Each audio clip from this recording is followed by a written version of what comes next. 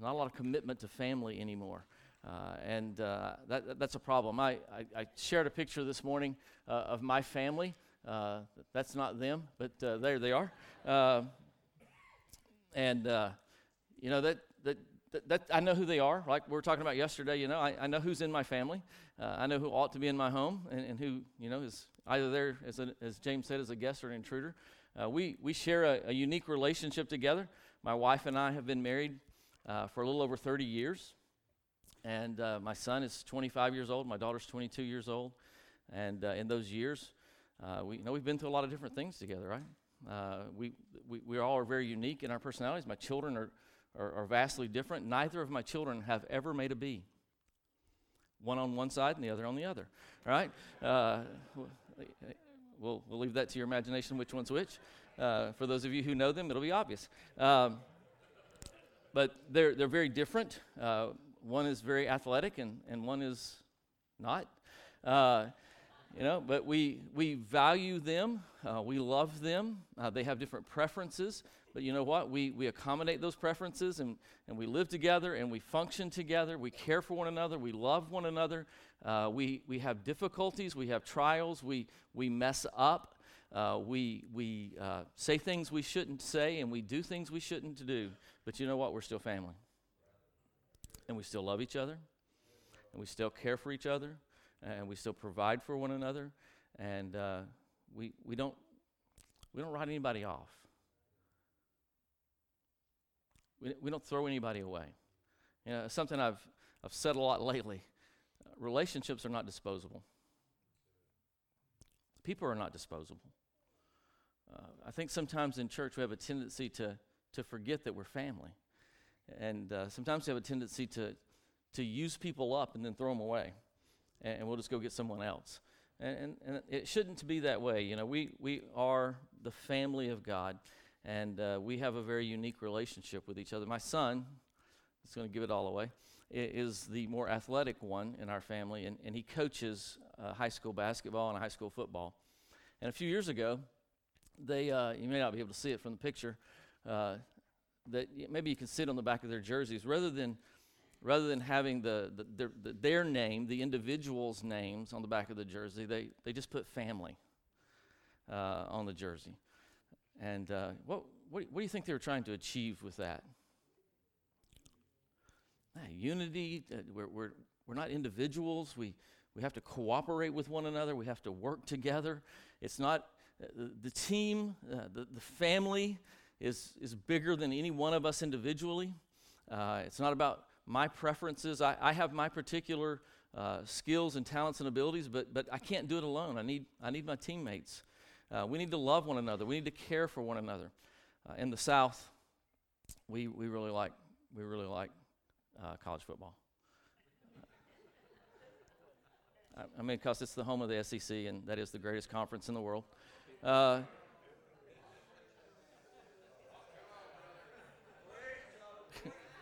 Hey, guys, we're family. We're family, so don't let anything divide us. The fact that Ohio State stole our quarterback doesn't bother me at all. We're glad to share. Even if they beat Michigan this year. Just trying to see if we get Brett involved in the conversation.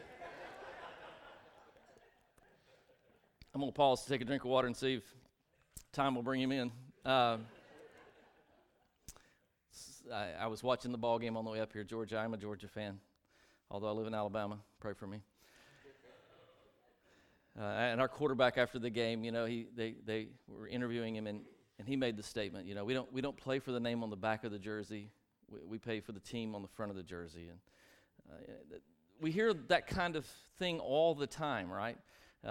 We're to unite together, and we're to come together, and we want to be a family. Well, there's no other place that we ought to be more family than in the family of God, right? We ought to have that kind of a relationship with one another where we do lay down our preferences and our desires, and we do forget about ourselves, and we do recognize that collectively we're better than we are individually. In fact, we're really of no benefit. As James shared yesterday, you separate a member from the body, and what happens is that it dies. The body suffers, but the member dies.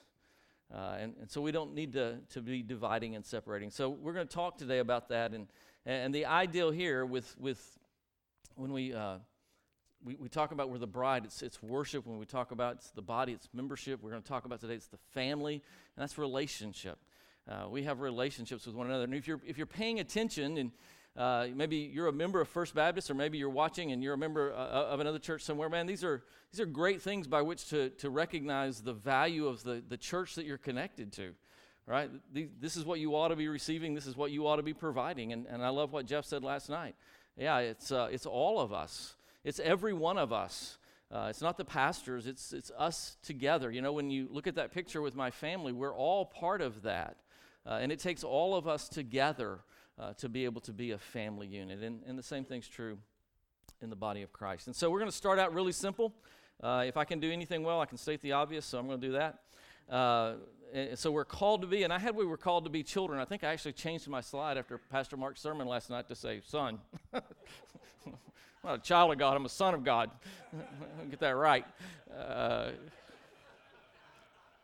Appreciate the and I mean this in all sincerity. I appreciate Pastor Mark and not only his great ability to communicate, and he does have a great ability to do that, but he also has a great ability to be a good friend to pastors in the ministry. I've been through some tough times, and he's always been there and been a great friend to me, and I appreciate him for that very, very much. So most of us, I'm sure, in Living Faith churches have been a part of whatever you call it, Discipleship 1 or personal discipleship, that first level of discipleship, and that's where we start, talking about what family are we in, and what we understand from our discipleship process is there's only two families in the world, and you're in one or the other, right? Yeah, right. You've been through that, right? And so Jesus is talking to the religious leaders of his day in the Gospel of John, chapter 8. And he's having this conversation, and he says to them, verse 38, and you might want to look there. I don't think I put all of that up there, just that one verse, because I'm lazy.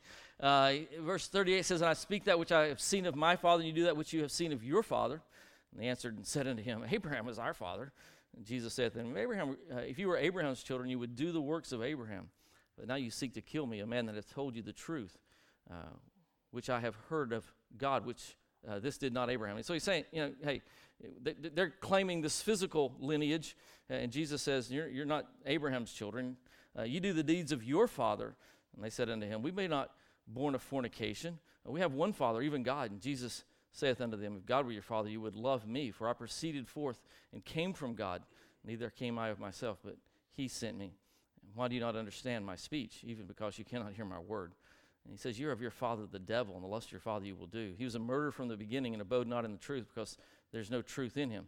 When he speaketh a lie, he speaketh of his own, for he is a liar and the father of it. And so Jesus is confronting these religious leaders, and he's confronting them on this issue of, and listen, we may say that's so elementary. These guys were the scholars of the day, right? These guys were the guys who had all the answers. There was no deep truth that you could get past these guys. They understood it all, but they'd missed the simple principle that it's important what family you're in. Who is your father? And the point is, we were, as Pastor Mark shared so well last night, we were born into Satan's family. We were born sinners. We were born in the likeness and the image of Adam, not in the likeness in the image of God. We saw that last night in Genesis chapter 5, that when Seth was born, he was born in the image and the likeness of Adam, not in the image and the likeness of God. He was born separated from God. He was born not in God's family, but in Satan's family. And he passed that down to all of us. Romans 5:12, by one man sin in the world, and death by sin. So death passed upon all men. And so we're born physically into Satan's family. And again, very simple truth, but when we trust Christ as our Savior, when we're born again, we enter into God's family, and God is our Father. And that's a wonderful truth. We are born as Nicodemus when Jesus shows up, and Nicodemus has the questions for Jesus, and Jesus tells him that strange thing that again, he could have dealt with any in-depth subject He could have talked about anything out of the Old Testament. Nicodemus probably would have had the text memorized. But he gave him this off-the-wall comment. You must be born again. And Nicodemus said, I don't get it. I don't understand that. That doesn't make sense to me. And Jesus says, you got to be born of water and of the Spirit. You got to have a second birth. You got to be born not just physically, but you must be born spiritually if you're going to see the kingdom of God. And so we understand if we're going to be in God's family, we have to have experienced that spiritual birth. And again, not to repeat what we heard last night, but John chapter 1, verse 12, as many as received him, he died for all, right? But it requires that we receive him. That he came into his own received him not, but as many as received him, to them gave he power to become the sons of God. And we talked about that last, which were born not of blood, nor the flesh, nor the will of man, but of the will of God. It's a spiritual birth. And when we're born spiritually, we enter into God's family, and that's an incredible, again, privileged position to be a child of God. Amen? What an awesome privilege that is. I am a child of God, and God deals with me no longer as a sinner, but he deals with me as his son.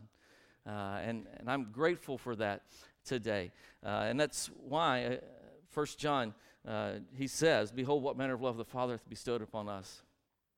I mean, he's blown away by the privilege of being called a son of God. What manner of love? What kind of love did this take? What measure of love did it take that I would have this incredible privilege to be called a son of God? And just like, again, Pastor Mark said last night, for 4,000 years nobody had that. Abraham, he was a friend of God, and that's an awesome thing, right? But he wasn't a son of God. That's an awesomer thing, right?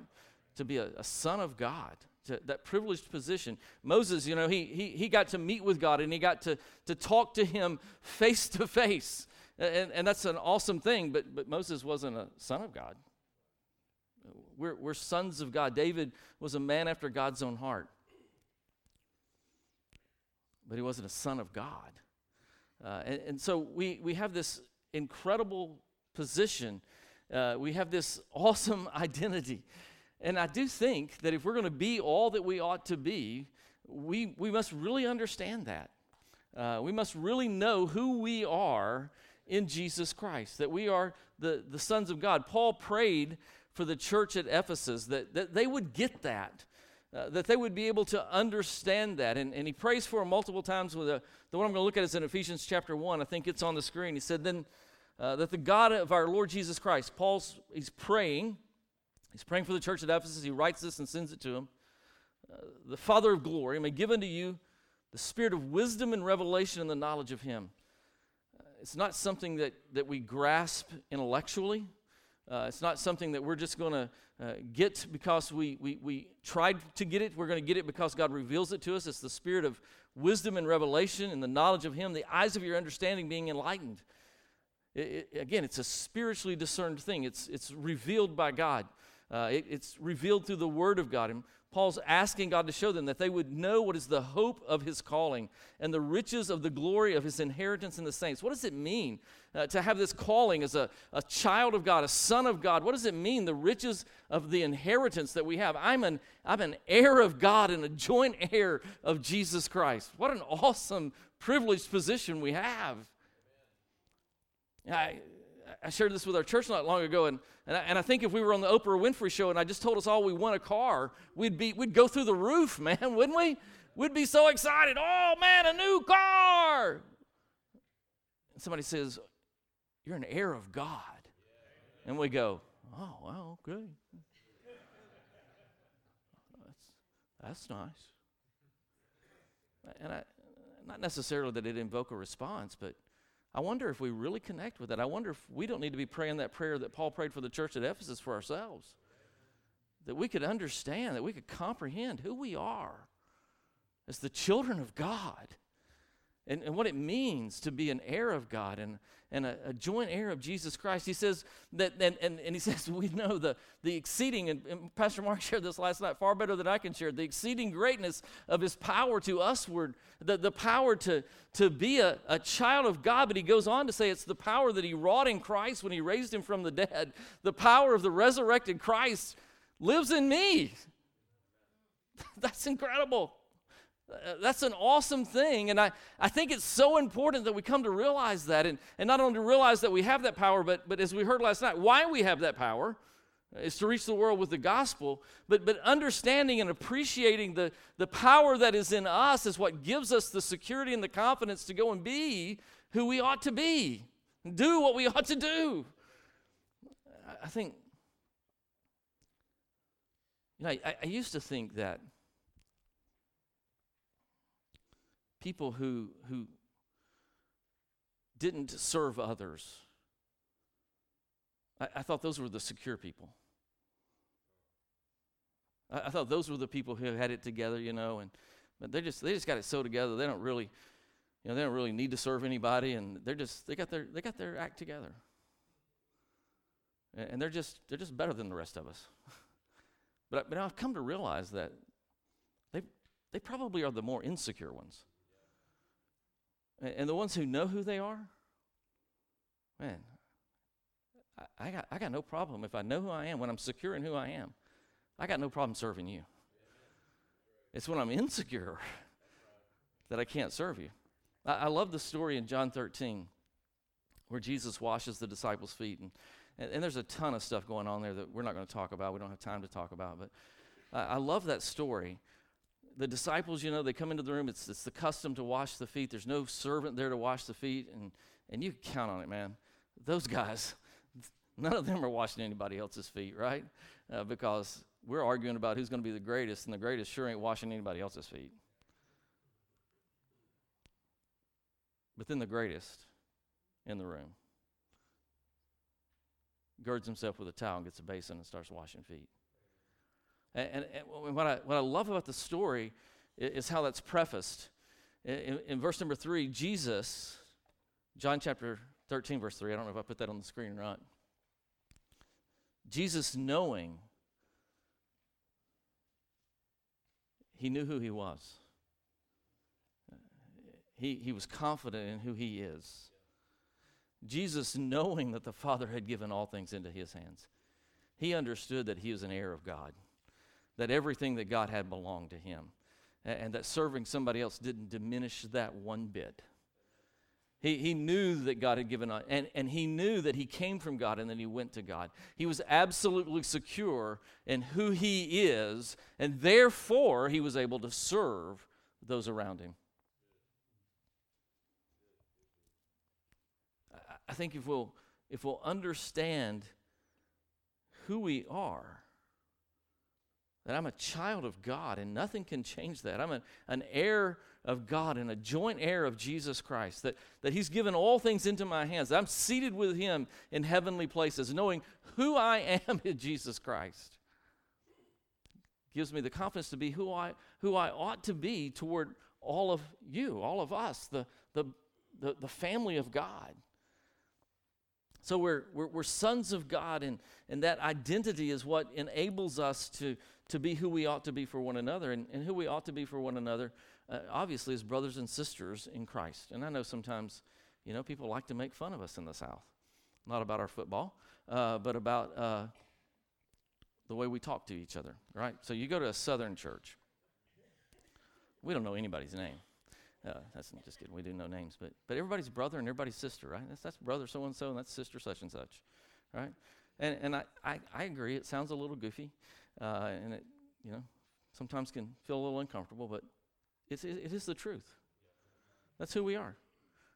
If we have a common Father, then we're brothers and sisters, and that's the relationship that we enjoy with one another. We ought to treat one another in that way.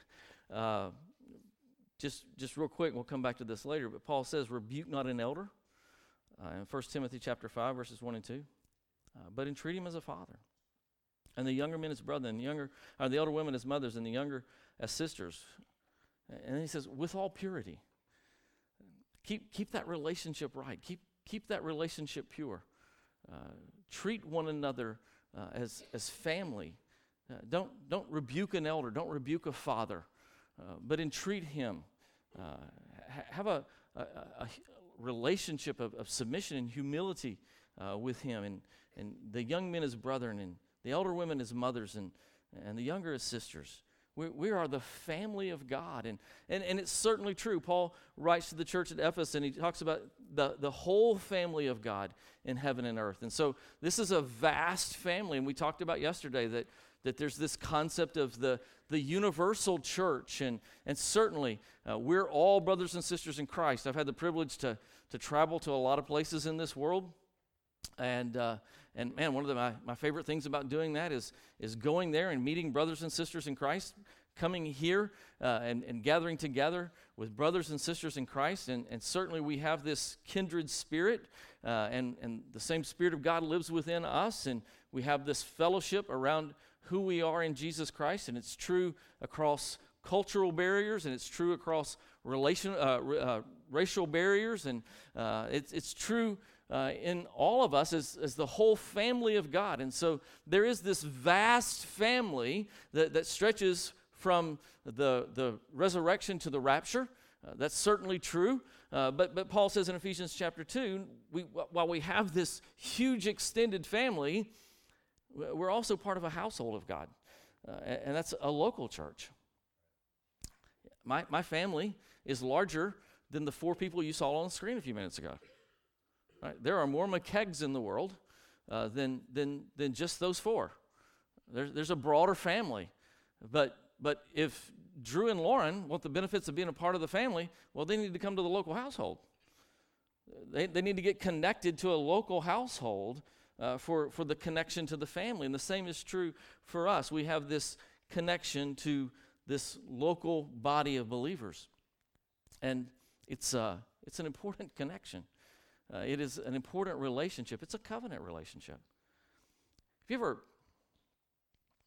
ever heard or maybe used the phrase, blood is thicker than water? And what we usually mean by that, or maybe I shouldn't say what you usually mean, I should say what I usually mean. When I've used that phrase, I've used it like this. Those 4 people you saw on the screen a few minutes ago, well, my relationship with them is more important than the relationship I have with other people. That's kind of the way that I've used it in all of my life. But when I was researching this earlier, I found that really that's not the full quote. Blood is thicker than water. The full quote goes like this: the blood of the covenant is thicker than the water of the womb. Well, it's a whole different perspective. We had that thing totally backwards, right? We had that thing completely upside down. We were saying that my blood relative is more important. That relationship is more important than the person I'm in a covenant relationship with. Well, actually, we've been using that wrong. The quote is, those that I'm in a covenant relationship with, the people that I've joined in covenant with, that relationship is of more value than the water of the womb that I shared with a brother. My physical relationships, my physical brothers and sisters, the relationship with my spiritual brothers and sisters that I have a covenant relationship with. And I believe we have that. I think that's what we have when we unite. As James talked yesterday about membership, it's a bigger thing than just attending, right? I think that's the word you used. Attend or join and unify with. When we unify together in a covenant relationship with one another. And we ought to treat each other like that. And so when you understand that, then it kind of makes sense what Jesus said, right? You remember in Matthew chapter 12, Jesus is talking to the people, and they say, hey, your mother and your brother, and they're staying without desiring to speak with you. And he said to them, behold, thy mother and brother, they stand without speak to thee, verse 48. But he answered and said unto them, who is my mother? And who are my brethren? And he stretched forth his hand toward his disciples and said, Behold, my mother and my brethren. For whosoever shall do the will of my Father which is in heaven, the same is my brother and my sister and my mother. Jesus said, these are the people. This is the relationship that's important to me. It's not this physical relationship. And listen, I'm not discounting the value of our physical relationships and our physical families. But I do think Jesus said, I think I recall hearing him say somewhere, that if you love them more than you love me, you can't be my disciple. And sometimes that's a little confusing for us, and we may struggle with that a little bit, but the truth be known, if he is preeminent in my life, if that's the most important relationship, then those others will fall in line, right? They'll work out. So we're the family of God, and God is our Father, and we're brothers and sisters in Christ, and certainly that's true in this room. If we're any born-again believer is my brother or sister in Christ, but I also have this local household. In Galatians chapter 6, he says, do good unto all men. Man, be good to everybody, but especially unto those of the household of faith, especially those in the family. You know, I can get concerned about your need in your life, but I'm going to be ultimately concerned about those in my family, and we ought to have that kind of relationship within the church because we're brothers and sisters in Christ. So we are the family of God. We're the sons of God, and it's an incredibly privileged position, and we enjoy this relationship with one another. So it's who we're called to be. Now what are we called to do? And the reason this works out this way in my head, I'll explain it to you a little bit, is Pastor Mark sharing these 7 values that we're hearing on in the evening sessions, which is incredibly awesome. There's lots of different ways that we break down, what the church is responsible to do, and you could phrase it all kinds of different ways. For a lot of years, we phrased it with 5 E's. We're to evangelize, and we're to encourage, and we're to edify, and we're to equip, and we're to exalt. There's all kinds of different ways we can say that, but it's really saying the same thing different ways. And so when I think about what the church is to do, I think of it in that context of those 5 E's. And so yesterday we were talking about exalting, and then today we're talking about encouraging. We're to encourage one another. That's what we're to do as the family of God. We're to be an encouragement to one another. And so when you study the scriptures, and you'll see them listed there in your notes, we won't go through all of them for the sake of time. But there's all of these one another commands in the New Testament, and they are commands. They're not suggestions, right? They're not just good ideas. They're commands, and they're commands of how we are to interact with one another. That's the reason he said it that way, right? And so we're to do all of these things to one another. And so they're broken down there in kind of 3 categories, and we're going to look at a few of them. We won't look at all of them again for the sake of time, but let's think about some of them. And the first overarching one is that we're to love one another. The church ought to be the place. It ought to be the place that where we know we can come to and find love.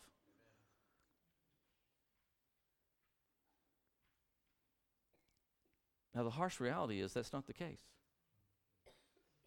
I remember years ago, there was a family in our church, and I won't mention what church and when it was. And there was a family in our church that was going through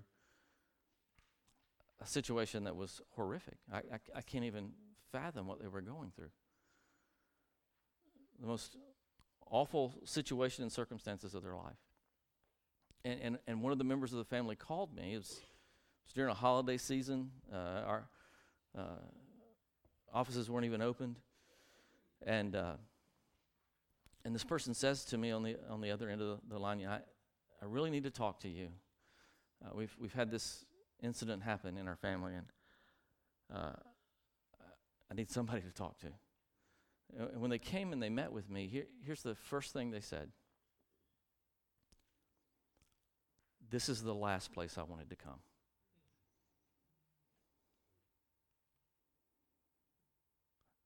I didn't want anyone here to know. It was bad. It was shameful. It was embarrassing.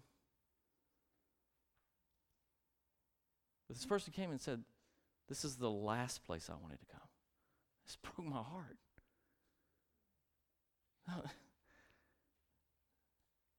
This shouldn't be the last place you wanted to come. This should be the first place you wanted to come. This should have been the place that you knew you could come to and find love and acceptance and help and encouragement. Not that we're condoning any kind of sin or justifying any kind of sin, but we ought to be there for one another, because guess what? We all sin. We're sinners. And as much as we might think so, we're no better than anybody else. It ought to be the place that people could come to and find love and acceptance. But again, the harsh reality is oftentimes that's not the case. Oftentimes people don't want to come here when they blow it in life or when life happens to them. And by the way, the person who said that to me had no sin of their own. It was someone else in their family that had done these things, and they just didn't want anybody to know, because they felt like if they came to the church, well, then everybody will know. Nobody can keep any kind of confidentiality. And I'm not going to get love and acceptance. I'm going to get judgment and rejection. And it shouldn't be that way. We're commanded to love one another. Let's just look at a couple of them. When we talk about loving one another, Romans chapter 12 comes to mind. I think those verses are on the screen. Verses 9 and 10 says, "Let love be without dissimulation." No hypocrisy in our love, but let it be genuine. Abhor that which is evil, cleave to that which is good. And again, so love doesn't mean that we accept sin and we accept wrong and we justify wrong behavior. That's not what he's saying at all, right? That's not the point that he's making. We're to love one another, but hate evil, cleave to that which is good, be kindly affectionate one to another with brotherly love, and honor preferring one another. We talked yesterday about Romans chapter 12, and we're talking about being the bride of Christ, and as a bride, the bride submits herself to her husband, and we're to give ourselves as a living sacrifice to Christ. And a lot of times we quote Romans 12, 1 and 2, right? And we'll talk about that, but we never read the rest of the chapter, or maybe we do, but we don't recognize that what he's doing in the rest of the chapter is describing what it looks like to be a living sacrifice.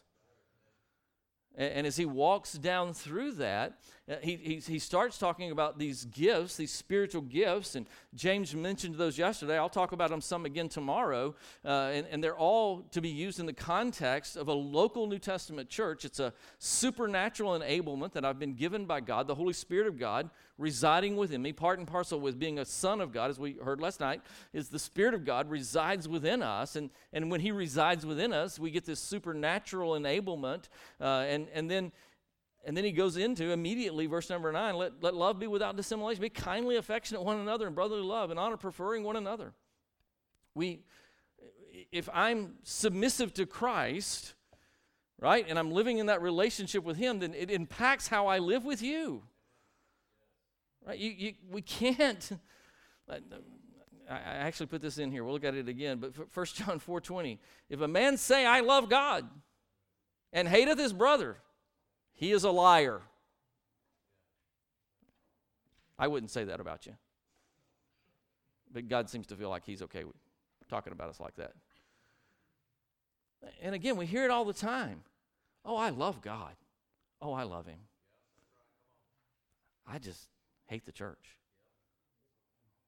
Well, God said you're a liar. I didn't say you were.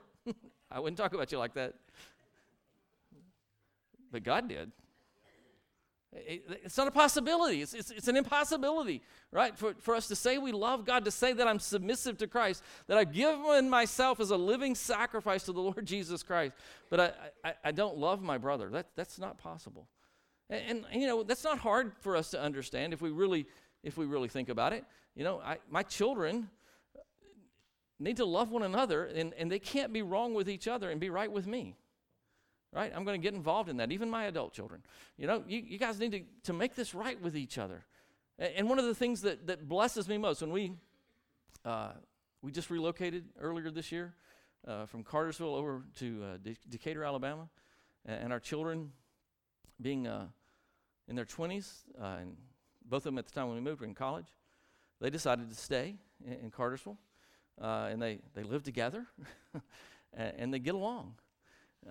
And you know, there's probably nothing for me as a father that blesses me more than to see my children loving and caring for one another and cooperating together and getting along.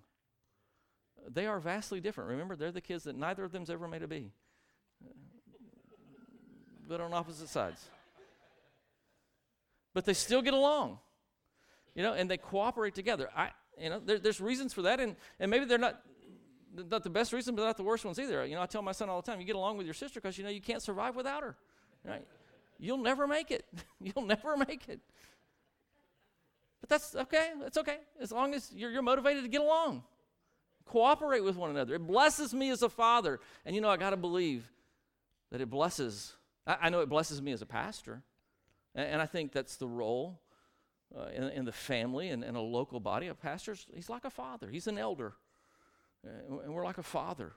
And man, when I see the body, the family getting along and we're cooperating with one another and we're unified, that blesses me. And I think that's true with our Heavenly Father too, right? He's blessed when we're willing to work and cooperate together and get along together. We're to love one another. And so there's lots of ways that love plays out. You know, and they're not complex. They're very simple. Simple to understand. They're not easy, but they're simple, right? He just says, be kind one to another. Tender-hearted. Forgiving one another. And again, man, listen. It's simple stuff. But here's where we blow it. Here's the problem in the church. Is it just me? Or does anybody else recognize that Christians can be the meanest people on earth? Hey, just be kind. Just be kind to each other. Just be tender-hearted. You know, when you see someone overtaken in a fault, restore such a one in a spirit of meekness, considering yourself. You know, sometimes it seems like we get to the place that we think we're above it all. We get to the place that we think, oh, well, that could never happen to me. Well, when you think you stand, take heed, lest you fall. When you think you got it all together, that's probably evidence that you don't have it all together.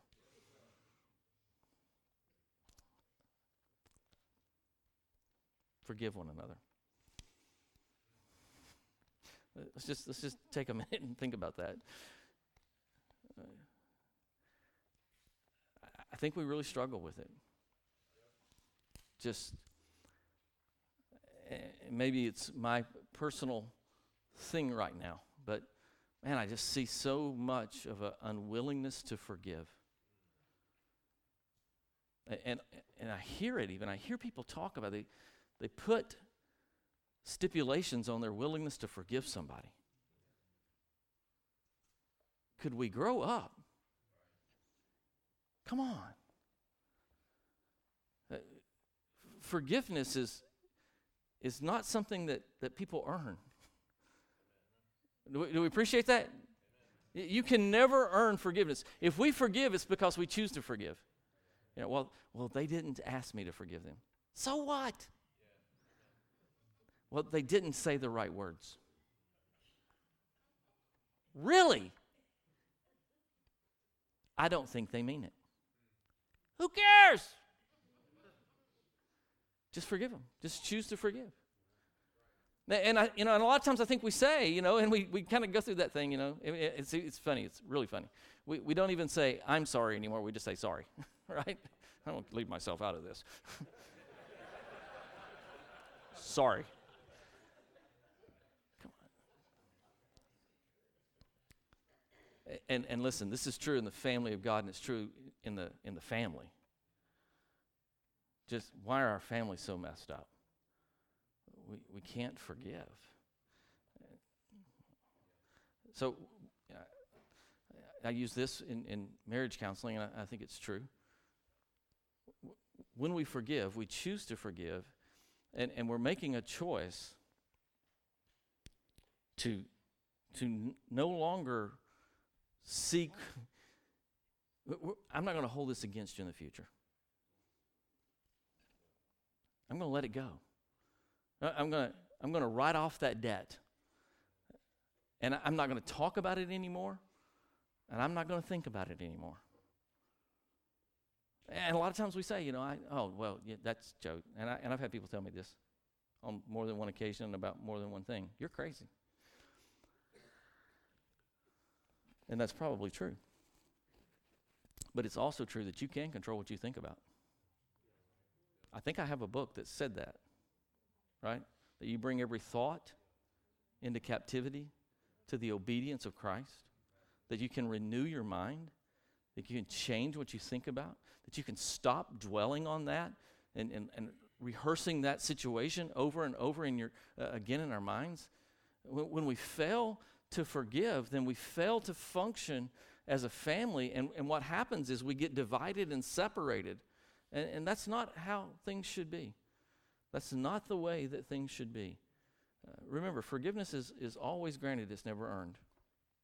Trust, on the other hand, and I think this is where we get confused sometimes, trust is never granted, and it's always earned.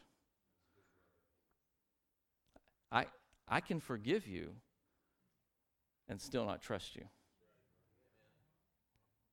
I think that's an important distinction. And I think sometimes that's where we get messed up. I can have a brother fall and sin, maybe sin against me, and I can forgive that brother of his sin, but I'm not putting him right back in a leadership position.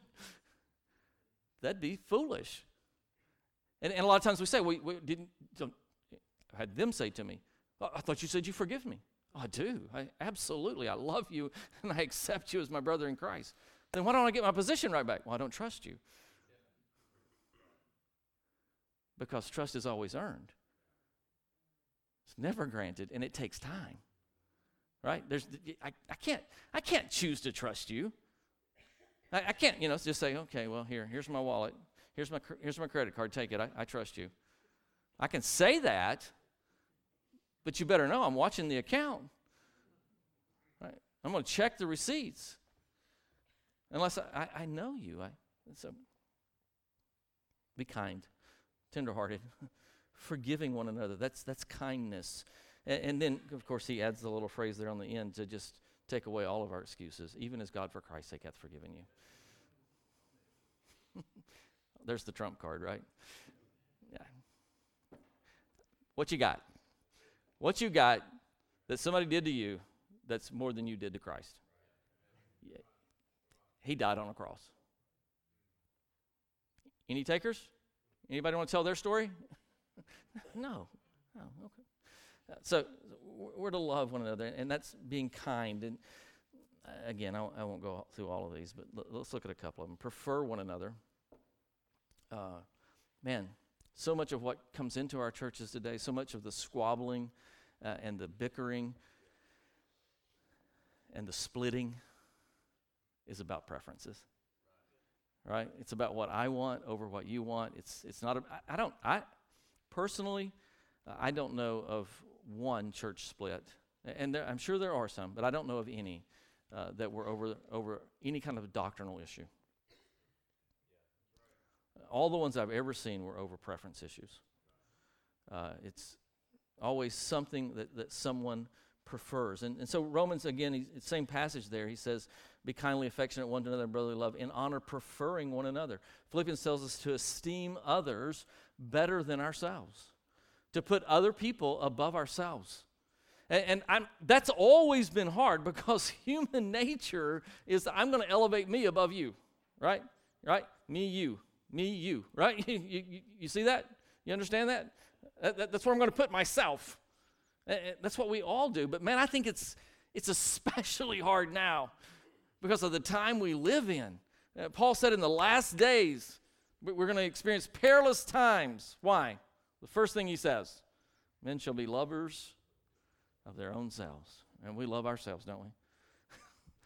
I love me. I want what I want, and I want it now. I am a spoiled brat. And it's so countercultural. When Jesus described the day and time that we live, he called it Laodicea, the rights of the people. Well, I think he was onto something. What do you think?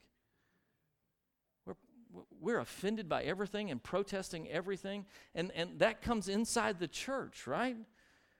We come in here with all of our preferences, and again, we attend, we come and we sit in a pew, and we decide if we like it or not. And if we don't like it, then we're going to talk to the people around us about how we didn't like it, right? And complain about it. No, that's not the way that it's to be. We're to prefer others above ourselves. And you know, I think I've even had this argument made to me that, well, man, if I do that, I'm just going to become a doormat. Well, that'd be okay.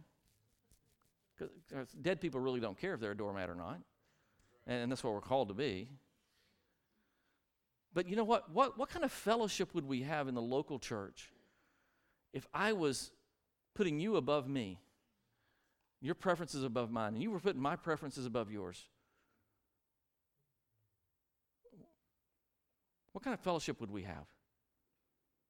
If we lived like that, if we just followed, and again, I know this is painfully simple, but I still think it's where, in Laodicea, in the 21st century church, we're missing it, man. Yeah, why is it that the world is out there, and listen, just like my son's basketball team, they recognize that they need family. They need that unity. They need that place of belonging. They need to come together like that.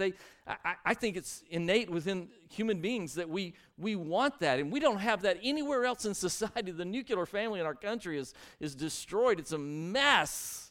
We don't have it in any other place, and then in the church, we're living like the culture. If we'd live like the Scriptures, I kind of think we'd have a hard time dealing with all the people who might want to come be a part of something like that. But yet, we live too much like the culture. 1 Timothy, we read it a moment ago, He talks about how we're to interact, but down in verse number 21 of the same chapter, 1 Timothy 5:21, he says, I charge thee before God and the Lord Jesus Christ and the elect angels. Man, this is about to get serious, right? This is a serious charge.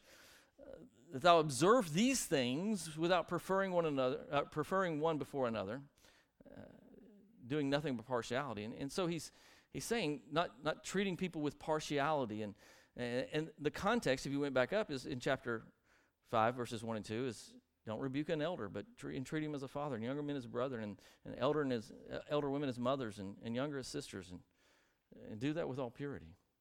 It's about how that we interact with one another in a family relationship. And he goes on and talks about elders and counting them worthy of double honor, and especially those that labor in the word and the doctrine. And then he talks about don't receive an accusation against an elder except in the mouth of 2 or 3 witnesses. God takes that serious. And again, I'm the guy who hates to stand up here and talk like that because I am an elder, a pastor in a local church, but God's serious about how we bring accusations against an elder. And we're not lording over God's heritage, but we'll give an account for how we lead, but church will give an account for how we treat the elders. So don't keep them in poverty and don't receive accusations against them except in the mouth of 2 or 3 witnesses. And he goes on afterwards and he talks about not laying hands suddenly on any man.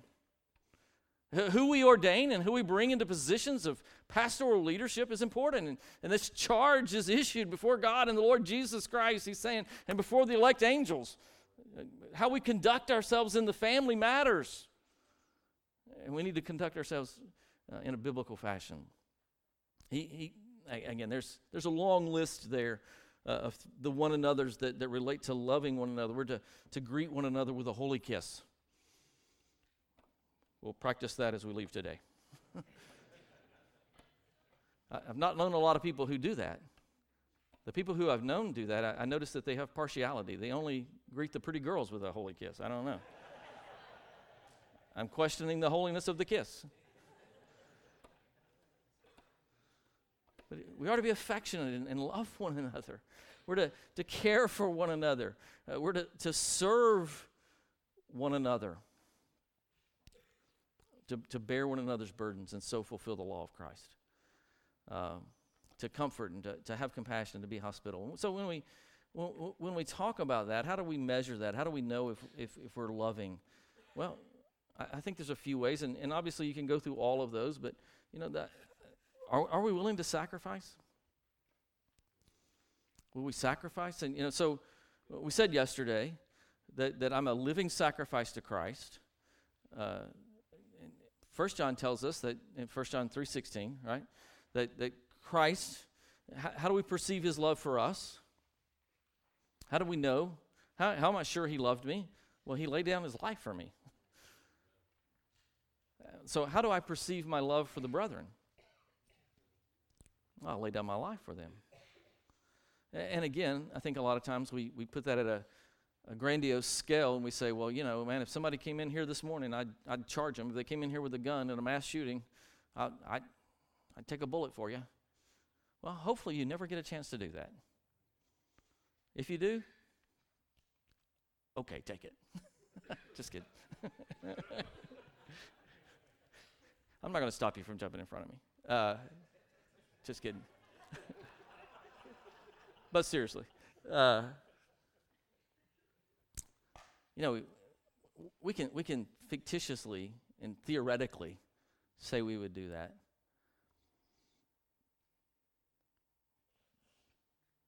Will you change your schedule?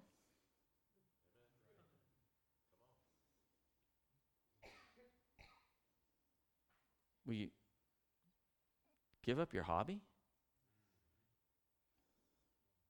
I mean, people need to be discipled.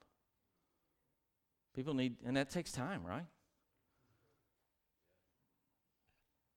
I mean, I just don't have time to do that, Pastor. I work 80 hours a week. Well, maybe you need a different job. Come on. I'd lay down my life for you. Oh, I can't give up my career. I mean, are you crazy? What kind of fanatical cult are you running here? No cult, nothing fanatical, just biblical. Lay down your life. It's a reasonable service. But not only laying down your life for Christ, he says lay down your life for the brethren, for my brothers and sisters in Christ. Again, there's simple things, but are we willing to do them? So sacrifice would be a part of that. We're willing to lay down our lives to have compassion for one another. He continues this in 1 John, just following the text there. If you have this world's good and see your brother have a need and shut up your bowels in compassion, how dwells the love of God in him? Let us not love in word, neither in tongue, but in deed and in truth. I mean, are we willing to take our financial resources and give them away to people who are in the body of Christ?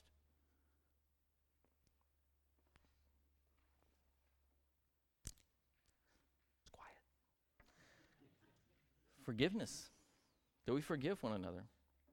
Again, I read this a moment ago. I think it's good enough to read it again. If a man say, I love God and hateth his brother, he is a liar. For he that loveth not his brother whom he hath seen, how can he love God whom he hath not seen? And this is the commandment we have from him. That he who loveth God loveth his brother also. We have to love not only God, but love the brethren. And so, in that local body of believers, that ought to be the place, the family ought to be the place where we give and receive love. We're terrible at relationships, aren't we? We really are. In our culture, in our society, we're very bad at it. I will say, First Baptist, you guys, you're doing good. I mean, for this week, it's awesome.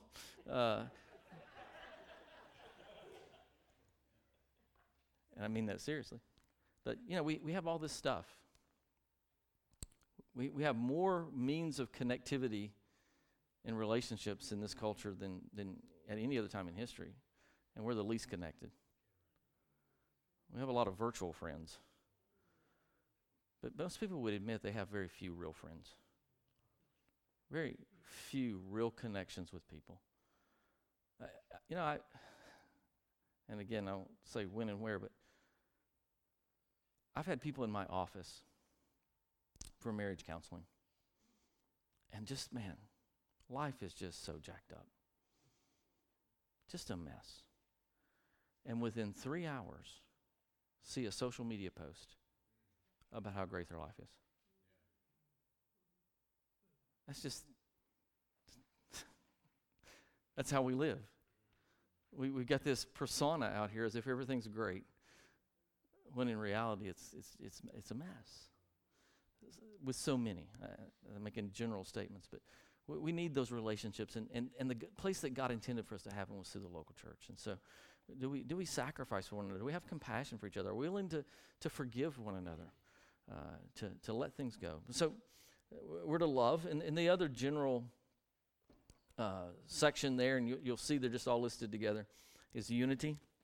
And we talked yesterday about having unity, and I think of necessity. There's going to be crossover as we talk about this one entity, but part of that is the family unit. As we come together as a family unit, it's critical that we be unified together. And again, as a dad, and I think for the family as a whole, when the family's unified together, then we are encouraged. We have momentum when we are all working together and moving forward. That's an encouraging thing. When you think about unity, I think about the church at Corinth.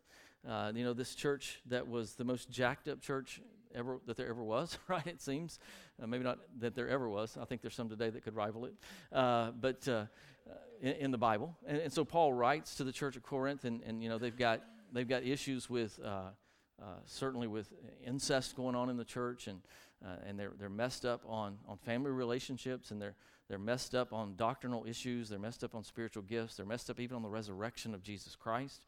It is interesting to me, as messed up as they were, though, Paul refers to them as the body of Christ. You're jacked up, but you're still the body of Christ, as jacked up as you are.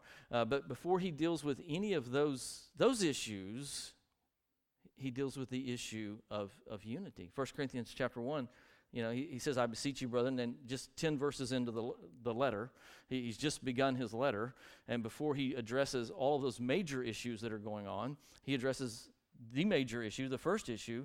I beseech you, brethren, by the Lord Jesus Christ, that you speak the same thing, that there be no divisions among you, that you be perfectly joined together in the same mind and in the same judgment. And certainly, as he's admonishing them to be joined together, that they would come together in unity, that they would speak the same thing, that there would be no divisions among them, that they be perfectly joined together, they would have the same mind, the mind of Christ. It's not my mind or your mind, it's his mind. And if we have the mind of Christ, and this is the authority, we have the Word of God, and we have the Spirit of God, then it makes perfect sense that we should be unified. Right? We should be unified together around those things. It's when our preferences and our desires get in the way. And so several things that he gives there, and again, for the sake of time, we won't go through all of them, but he tells us that we're not to judge one another over our liberties. Certainly there's judgment there, and we judge issues, and Paul instructs the church at Corinth that you ought to be able to judge over those issues. When he talks about people going to court and suing one another and going before men, that we ought to be able to judge those things. That's not the point he's making. He said, just don't judge people for their liberties. All right? People have liberty in Christ. Don't be legalistic. Don't judge them over their liberties. Romans 14 deals with all that. To be like-minded with one another. We talked about that just a moment ago. When Paul's writing to Corinth, he says, like-minded one toward another, according to Christ Jesus. It's the mind of Christ that makes us like-minded around the Word of God. We're not to be puffed up, and we're not to sue one another. I've just recently dealing with a situation with a couple of people in church who were sideways with each other, and we're taking it to places that it shouldn't go. and sit down with him and said, man, come on. Let us hear the case and decide the case. But so often what I find in church today is we're not willing to do that. We're not willing to let the church be the authority. We're not allowing the Word of God to be the authority ultimately, and we'll judge it according to the Word of God. And the simplest of things. And I just want to read this because, I guess because it's so fresh to me and so frustrating to me. 1 Corinthians 6, I think it's on the screen. But brother goeth to law with brother, and that before unbelievers. He's just amazed. Now, therefore, there is utterly a fault among you because you go to law one with another. Now, catch this. Why do you not rather take wrong? Why don't you just accept the wrong? Why do you not rather suffer yourselves to be defrauded? Why don't you just suffer the loss? Why don't you just say, forget it, I'll write it off? Why do you feel like you have to defend yourself? Because we aren't submitted to Christ. And we're not allowing him to take that role in our lives. So let's, again, there's lots of stuff there. Don't attack one another. Don't provoke one another. Don't envy one another. Forgive one another. All those things are listed there for you with the references. You can look them up later. So how do we know if we're unifying together as a body of believers? You know, it's just the simplest of things. Show up. I'll promise you one thing. If you don't show up for church, you're not unifying with the church. And one time a month ain't cutting it. The modern standard of faithfulness is not God's standard of faithfulness. And again, it goes back to lay down your life for the brethren. Well, you know, we got sports clubs. My kid's going to get a scholarship. What does it profit a man if he gains the whole world and loses his own soul? What does it profit your kid if they get a scholarship to whatever school? Maybe even Alabama. And they don't have a relationship with Christ. You going to be happy? Will you be satisfied with that? You got to show up. We got to come together. We got to. That is the definition of church, right? A called out assembly. So you got to come out of the world and assemble together as believers. We refuse to speak evil. Let no corrupt communication proceed out of your mouth. How much corrupt communication? No, none. But that which is good to the use of edifying. Oh, we just figured out what corrupt communication is. Anything that's not edifying, right? And sometimes, and again, sometimes what's good to the use of edifying is straightforward and strong and is truth, right? It's not just that it's, fluff. Corrupt communication is when I'm speaking something to tear someone down. When I'm speaking truth into someone's life, it may be confrontational and it may be strong, but it's intended to build up. It's more about the purpose than what's being said. It's like my wife tells me all the time. It's not what you say, it's how you say it. Yes, dear, I'm listening. She's watching. She needs to get a plug. Notice, good to the use of edifying. It may minister grace unto the hearers. So let your speech be always with grace, seasoned with salt. So even when I'm speaking truth, it's always with grace. And it's seasoned with some salt, seasoned with some truth.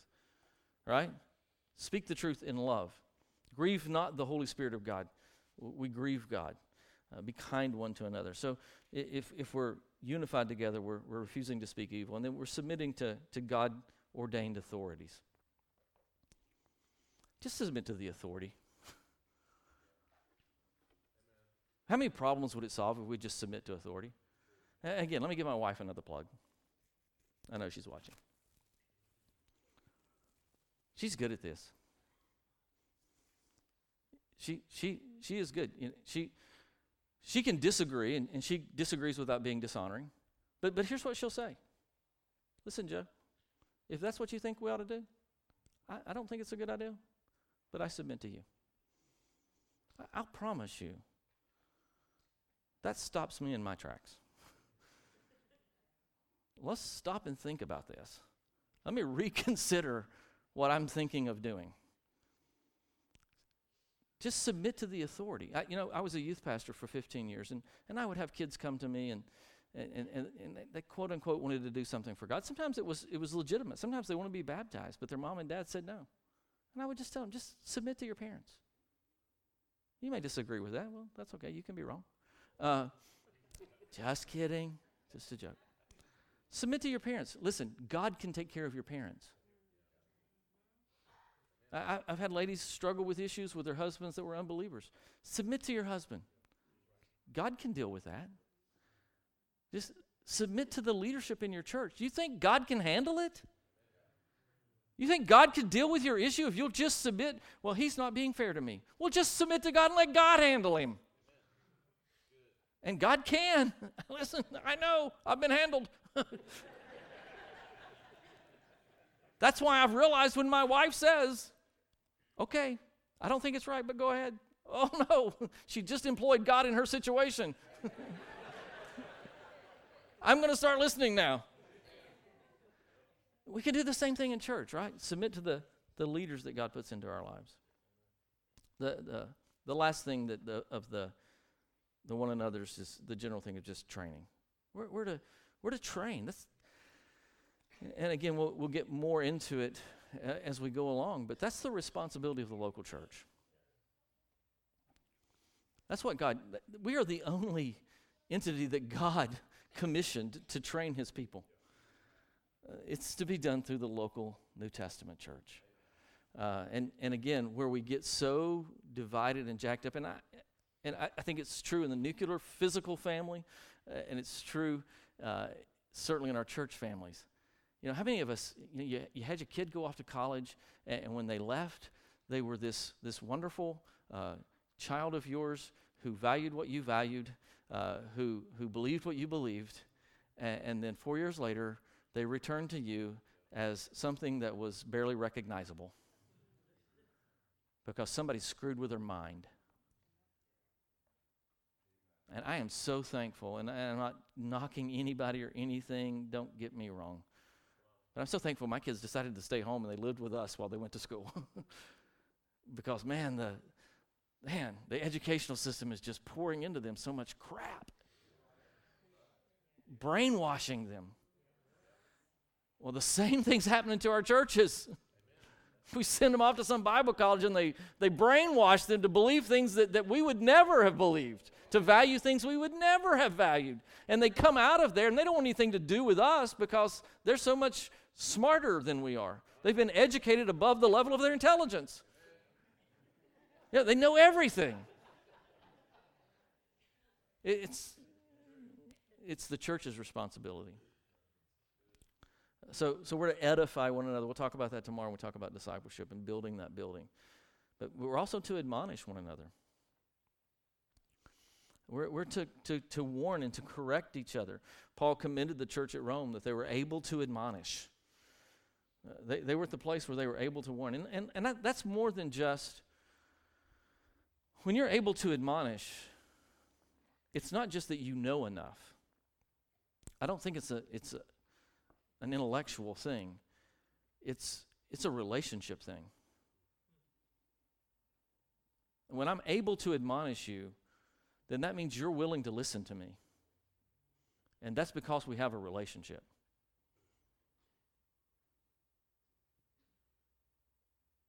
I've encountered situations in life where, we tossed people aside because they didn't do what we said. And that's not right. They should have submitted. But let's own our junk. And our junk is we didn't build a relationship with them so that we were able to admonish them. So they were willing to listen to us. And as a youth pastor for years, I had people who wanted me to, and this is kind of an old deal thing, but they wanted me to set standards. And I'm not against standards. You want to have standards in your family? Go for it, man. Yay. You ought to have some. Just don't put them on everybody else. Don't think they make you spiritual and them carnal. So people, the length of the the skirt or the shorts or whatever. You know, I've always argued, I could tell a kid it's okay to wear shorts to your knee and cause them to sin based on Romans 14 if they didn't have the liberty to wear a pair of shorts. Let them have a relationship with God. But also, we need to have the relationship with them so that we could admonish them. I remember one time a young lady got up to sing and man, leaving nothing to the imagination.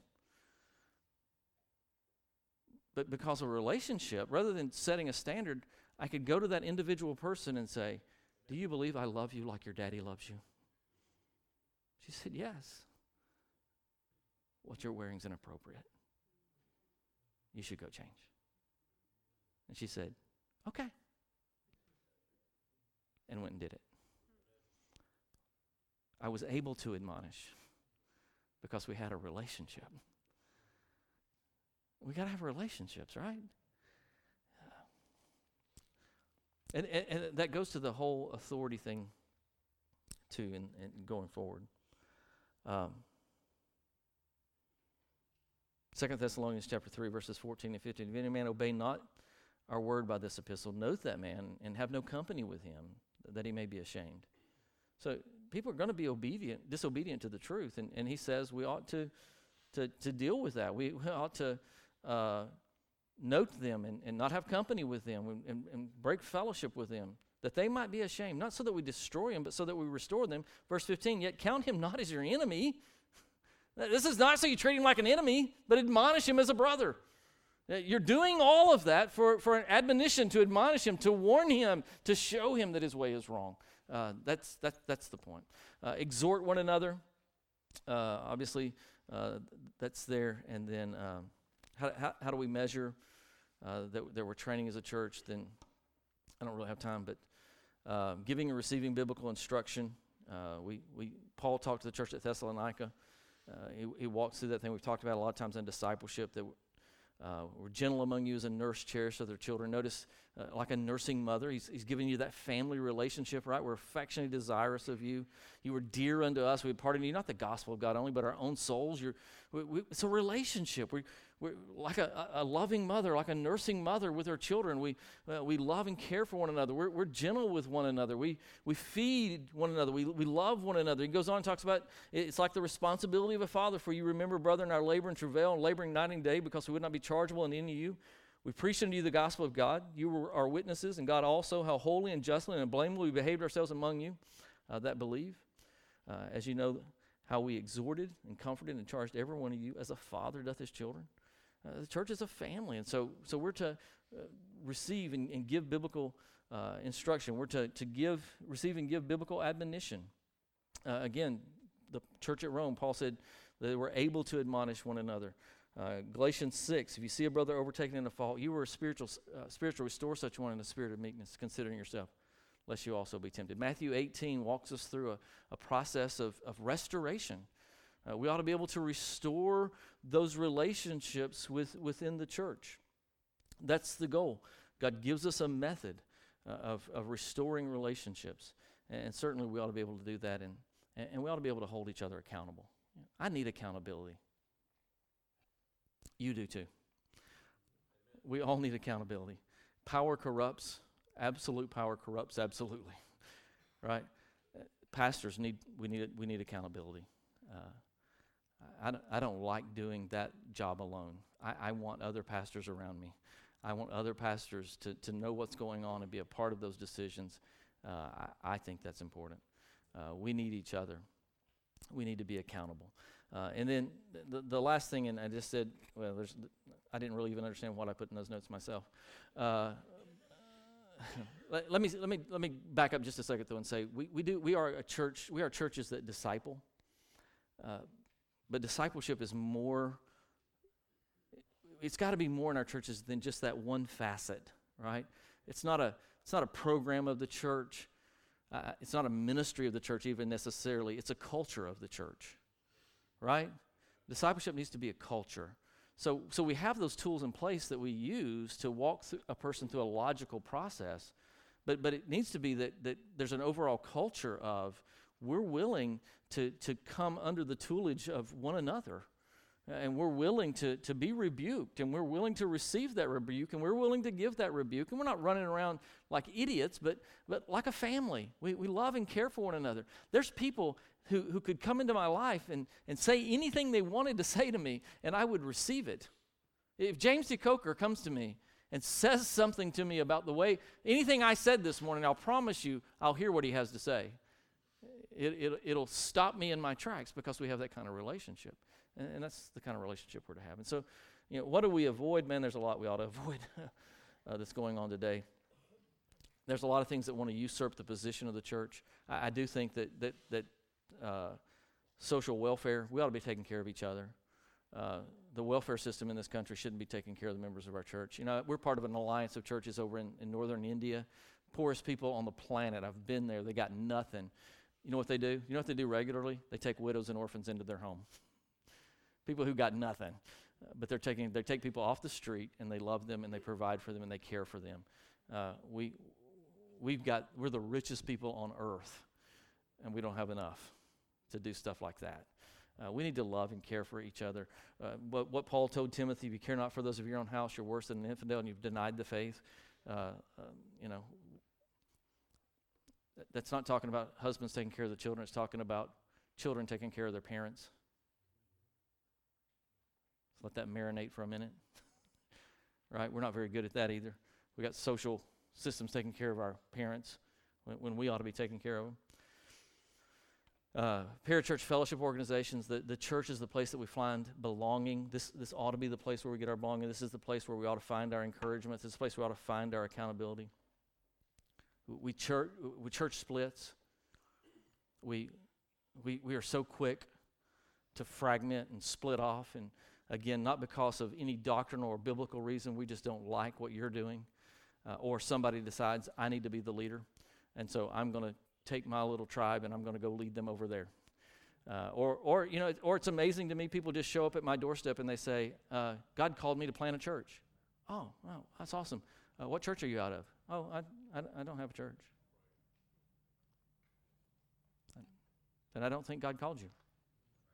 And at least not a capital G. Maybe a lowercase. Maybe it's you. Maybe you called you. And when we say that the church is an organism, not an organization, aren't organisms birthed? Right? Isn't there this law of God where living things reproduce after their kind? It starts all the way back in Genesis. He repeats it over and over again, that living things reproduce after the kind, and they have the seed within themselves. And so church planting ought to be a healthy process of development, not the result of an unhealthy division, right? And I just think that we ought to be doing that in a healthy way, and we're a family. And so the family doesn't need to be separated. It doesn't need to be fragmented. We don't need to allow those things to happen. And it is up to us. It is our decision to choose to just live in harmony with one another. So I encourage us to do that, okay? All right. I'm sick of hearing me talk. I know you are. Let me pray for us, and we'll take a break. Father, we love you. Pray for Randy this morning. Lord, I don't know what time